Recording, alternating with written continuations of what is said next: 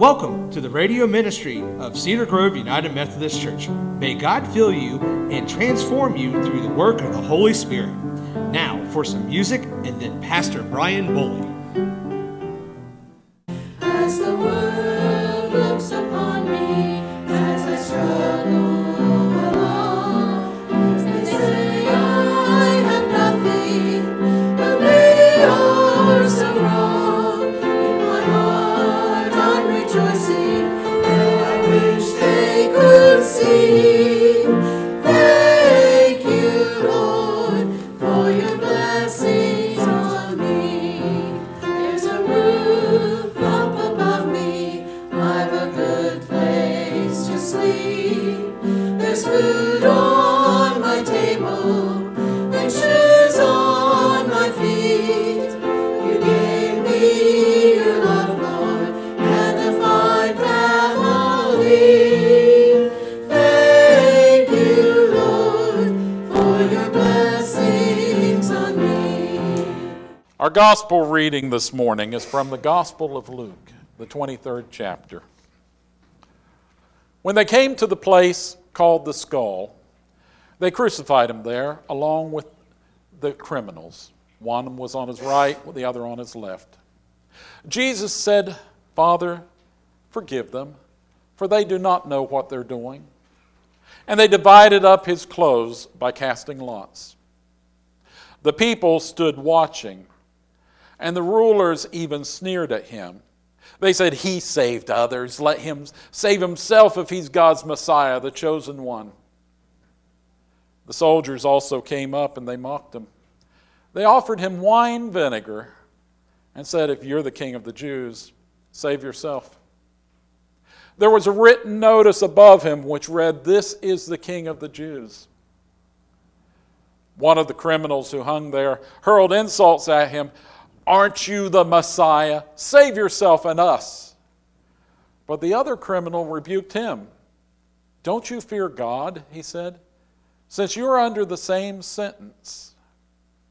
We're punished justly, for we're getting what our deeds deserve. But this man has done nothing wrong." And then he said, "Jesus, remember me when you come into your kingdom."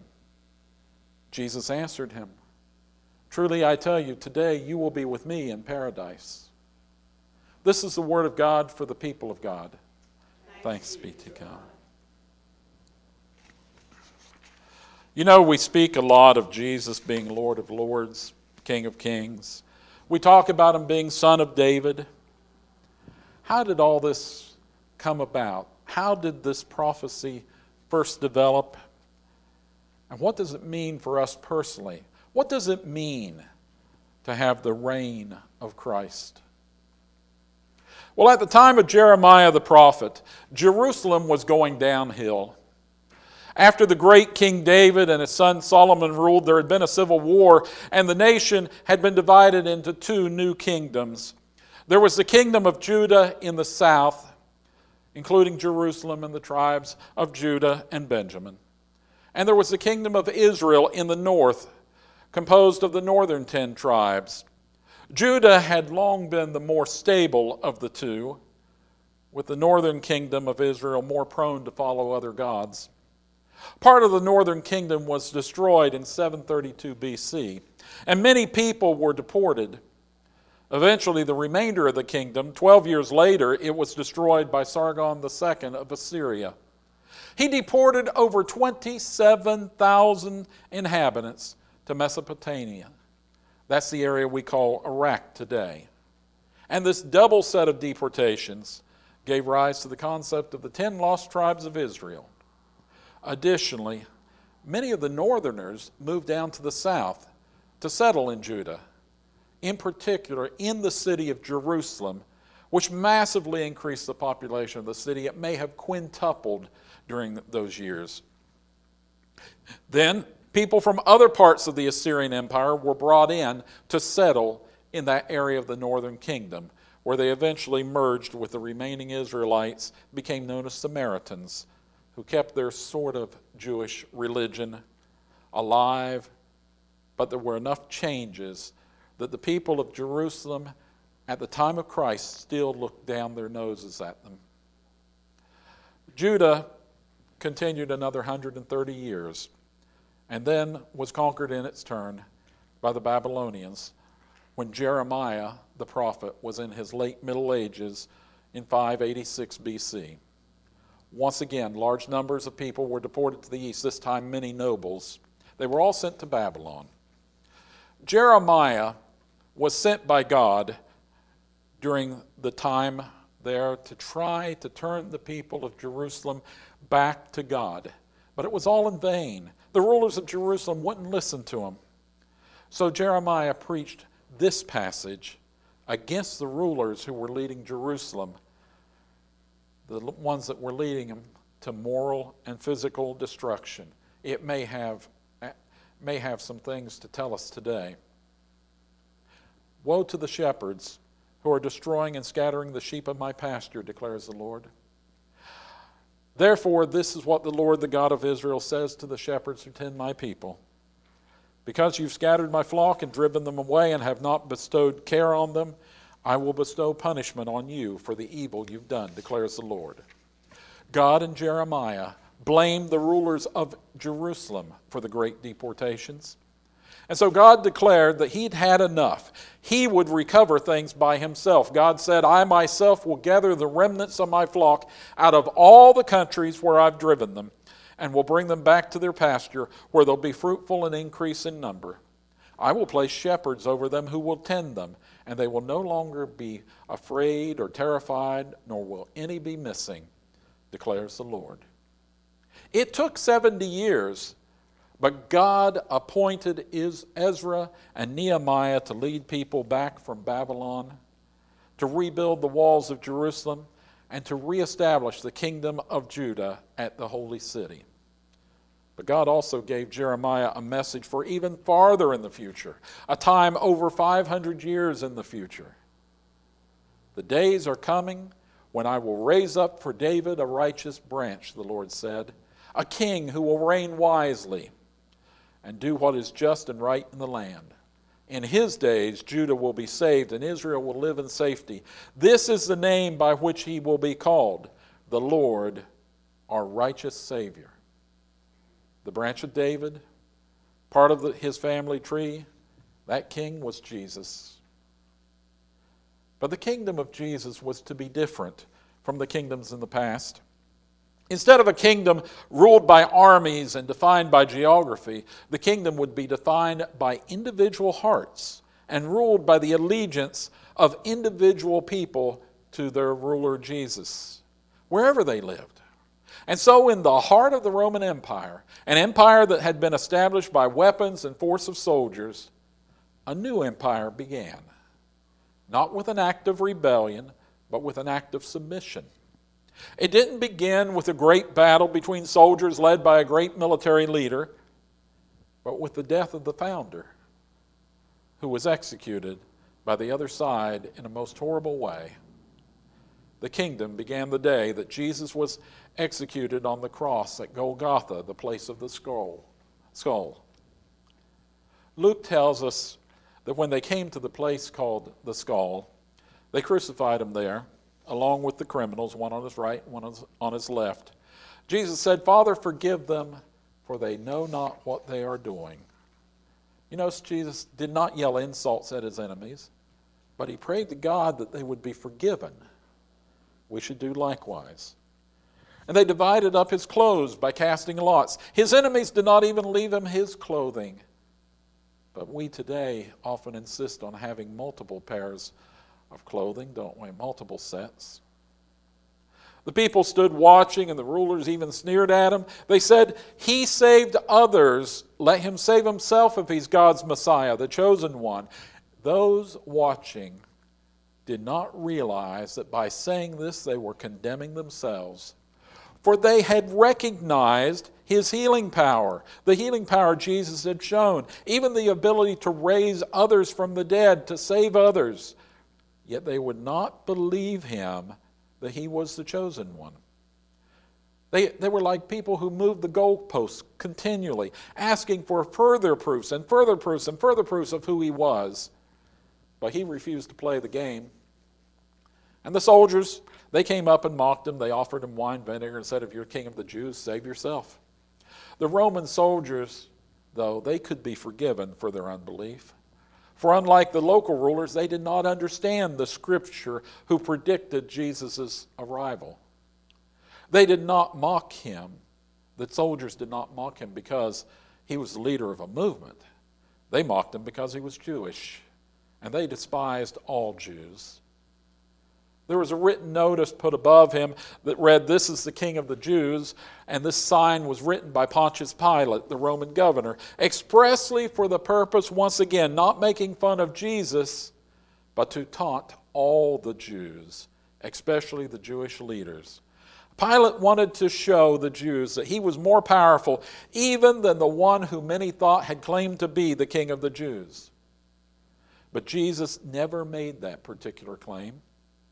His claim was simply to be a king, but not of this world. Jesus had said to Pilate, as reported by the Apostle John, he said, "My kingdom is not of this world. If it were, my servants would fight to prevent my arrest by the Jewish leaders. But now my kingdom is from another place." You know, if Pilate had pursued the questioning, he might have found that Jesus was claiming to be king of all people and angels alike. King not only of the Jews, but of all the Romans too. He wasn't merely the king of the Jews, but he was the king of all nations. And one of the criminals who hung there hurled insults at him and said, "Aren't you the Messiah? Save yourself and save us." It was the sort of thing that a man angry at being caught and punished for his wrongdoing would say and do when they made poor choices in life and had things happen because of it. We all know people who are like this, who get angry when they make the wrong choices. Maybe we do it ourselves. Focused on his own problems, the man lashed out at everyone. Have you ever done that? But the other criminal rebuked him. Said, "Don't you fear God, since you're under the same sentence? We're punished justly, but we're getting what we deserve, but this man has done nothing wrong." So finally, we've come to an honest man. A man who understands his own sins and also recognizes the justice and the lack of sin on Jesus' part and the injustice that was there. Had he heard of Jesus? Had he seen Jesus in action, healing people, speaking the truth, helping other people? We'll never know in this world. But the man's honesty and recognition and wisdom, the wisdom that he needed help, bore eternal fruit for him. The second man said, "Jesus, remember me when you come into your kingdom." And the second man, you see, believed. All people are different, but this man believed that Jesus was truly the Lord and worthy to be followed. He believed that Jesus had the power to reach beyond the grave to which all three men were headed, the grave to which every person is headed. And the man believed that Jesus would still have the power in the life to come, where Jesus would rule a kingdom. The man's faith was not misplaced. Jesus answered him and said, "Truly I tell you, today you'll be with me in paradise." The second man was headed to be with Jesus eternally. Jesus had made him a promise, and we know that Jesus keeps his promises. And that's one reason why Jesus is worthy to be called King of Kings and Lord of Lords. Much is made of the reign of Jesus. Much has been written and spoken of the future when Jesus will be worshipped by all as King of Kings and Lord of Lords. Much has been spoken of the second coming of Jesus when he returns in the air with his great army to take possession of the earth. The angels all arrive. His people come to his kingdom. It's a huge army swooping down from the atmosphere, destroying all who oppose their leader. And it's the desire of most people to see their team win and to win big. It's our desire to swamp the defenders with a D-Day moment, a D-Day invasion. Hundreds of thousands of soldiers, tens of thousands of airplanes, dozens of battleships firing huge destructive rounds at a terribly outnumbered group of evil defenders. We want to also see WVU beat Clemson or Georgia by a score of 70-0. We want them to be swamped. We want to see our political team beat the hated enemy by taking over Congress and the presidency with a decisive win. We want to win the lottery, taking home $1 billion in an evening. But that's not how God has created this world. We bring home enough money to pay our bills most of the time, if we're careful what we spend. We walk or drive home. Others may fly their private jets, but we walk or drive home, and over 30 years, we eventually pay off our home. It takes time. God has made it take time. It takes us time to learn our lessons. WVU wins some games easily, others are more difficult, and in some seasons, like this one, we get walloped. But imagine how dull it would be if we were like Clemson a couple years back, where we win every game in a blowout. In our politics, neither side is ever truly defeated, but regroups and comes back for another election 2 years later. Usually the victories are measured by just a couple of percentage points. Even after those few times that there's landslides, the losers are back again a couple of years later. And slowly, the attitudes of people change. And that's when policies begin to change. It changes when attitudes change first. And the politicians follow along. And in wars, the D-Day invasion victories, they're few and far between. Nothing much is written about the Dieppe invasion. You may never have heard about it. There were a couple of Canadian divisions almost destroyed by German defenders earlier in World War II when they tried to invade northern France. Nothing's written about Operation Sea Lion much, where the Germans planned to invade England because it never happened. They saw the handwriting on the wall there. We write about the great victories. We don't write much about the weeks and the months and the years where the soldiers sat in foxholes and trenches, shooting at barely seen enemies who dropped mortar shells, 3 mortar shells every night on those same foxholes. Victories, you see, are won by months of single rifle shots, wearing down the enemy, building up our strength, followed by a single week when the tanks roll, and that's what gets written about in the history books.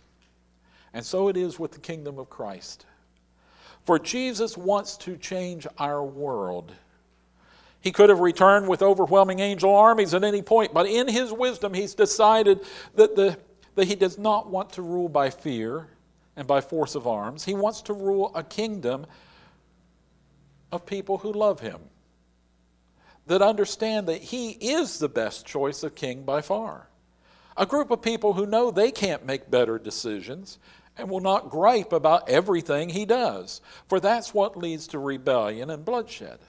Jesus wants a permanent kingdom, a good, peaceful kingdom, and that means that the war will not be fought with a great invading army, but instead will be fought with men and women and children speaking gently, lovingly to other men, women, and children.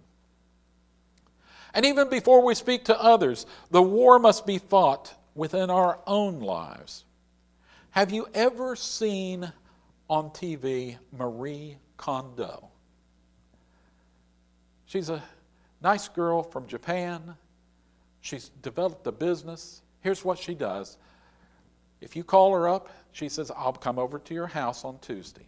And when she comes over on Tuesday, what she will do is she will go in there and she will say, where is your worst room? She goes into the room, and of course you're embarrassed because you know how your worst room looks, right? Everybody have a worst room in their house? Okay, she goes in there and she says, okay, let's start moving everything into a pile. You pick up this, you put it there, and I want you to ask a question. Does it bring you joy today? I know it brought you joy when you bought it, but does it bring you joy today? And if it doesn't bring you joy today, put it in the big pile.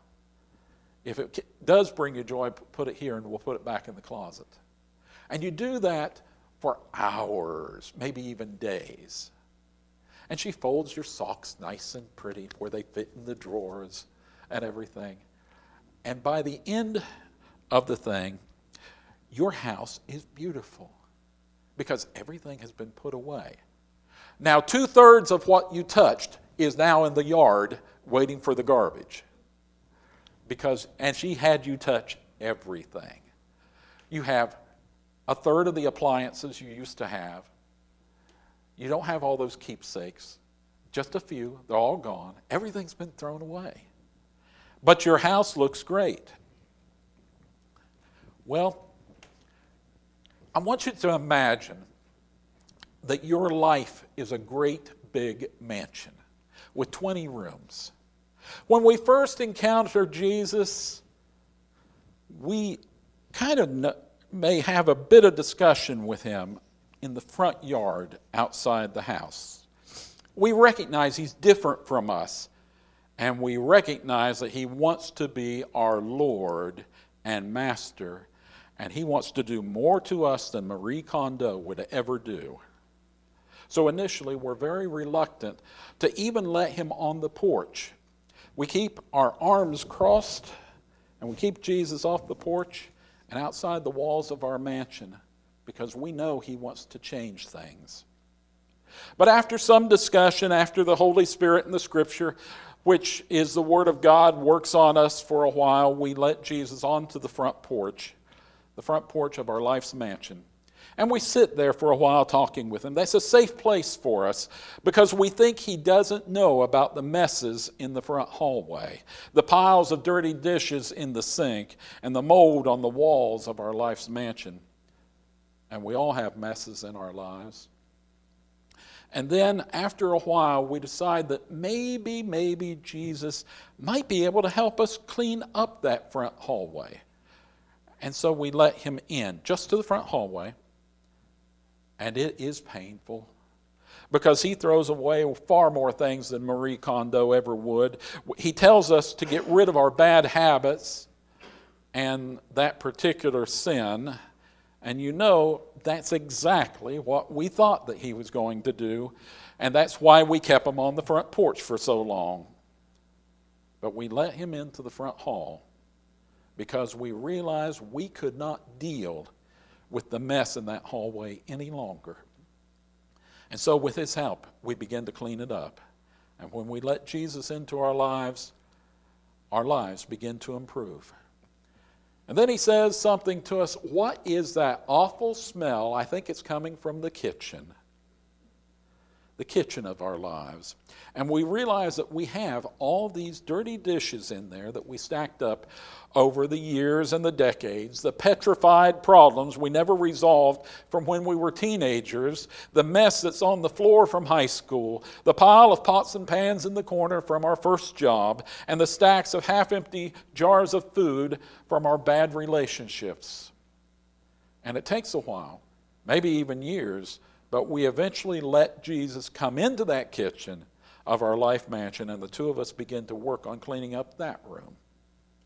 And every so often, because it's very difficult, we just break down because the cleanup job is so overwhelming. And so we get a box of chocolate ice cream from our life's freezer, and we go and sit and eat it in the corner. And then we throw the empty box onto one of those piles that we had been working on.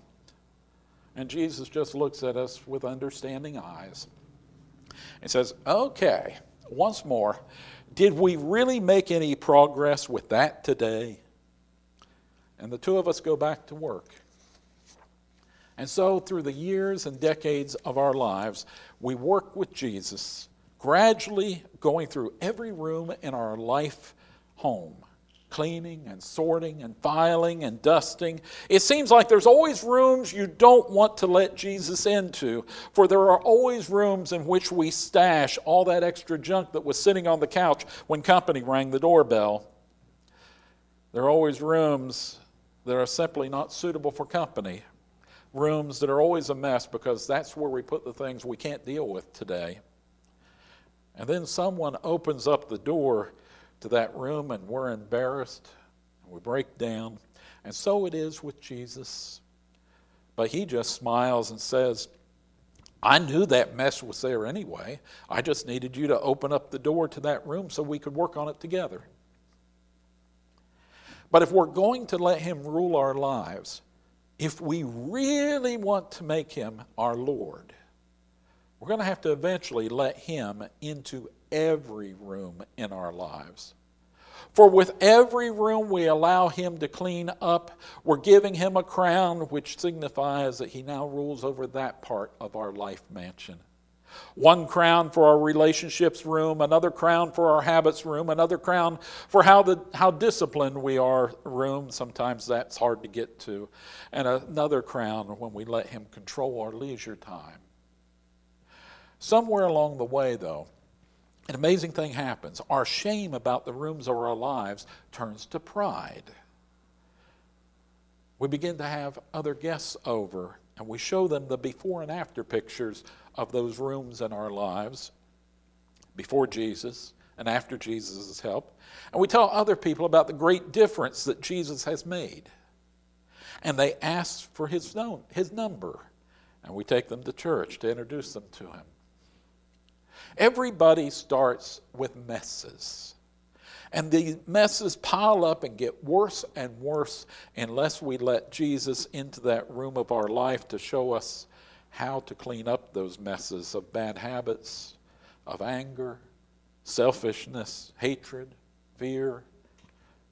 And if we really focus upon understanding what Jesus is trying to teach us, what Scripture says, and if we listen to the Holy Spirit, then our rooms will begin to glow and glisten with love and joy, and they'll smell sweetly of peace and patience.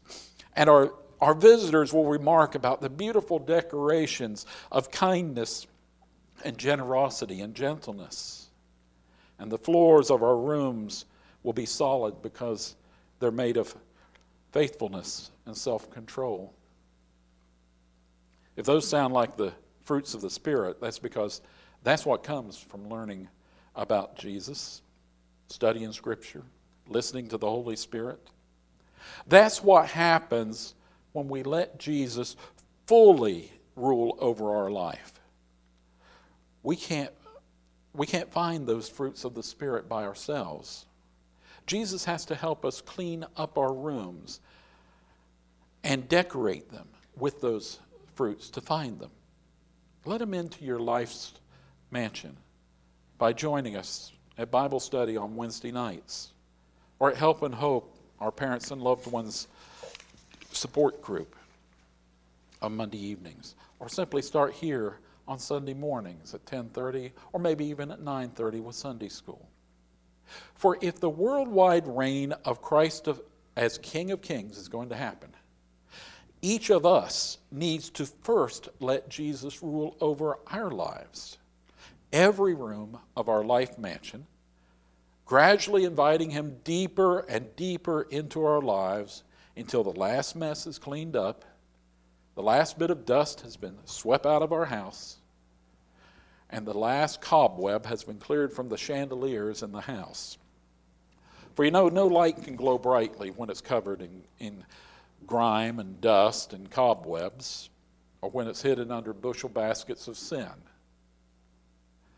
Support the coming reign of Christ the King, and start with your own life, giving him crowns with each part of your life you turn over to him to clean and repair and to set straight.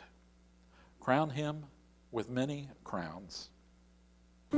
Cedar Grove United Methodist Church and Pastor Brian Bowley would like to thank you for listening to last week's pre-recorded sermon. Join us live this Sunday morning at 10:30 a.m. and on Facebook. We are located on Route 47, a mile and a half east off I-77, just across from WVU Parkersburg campus.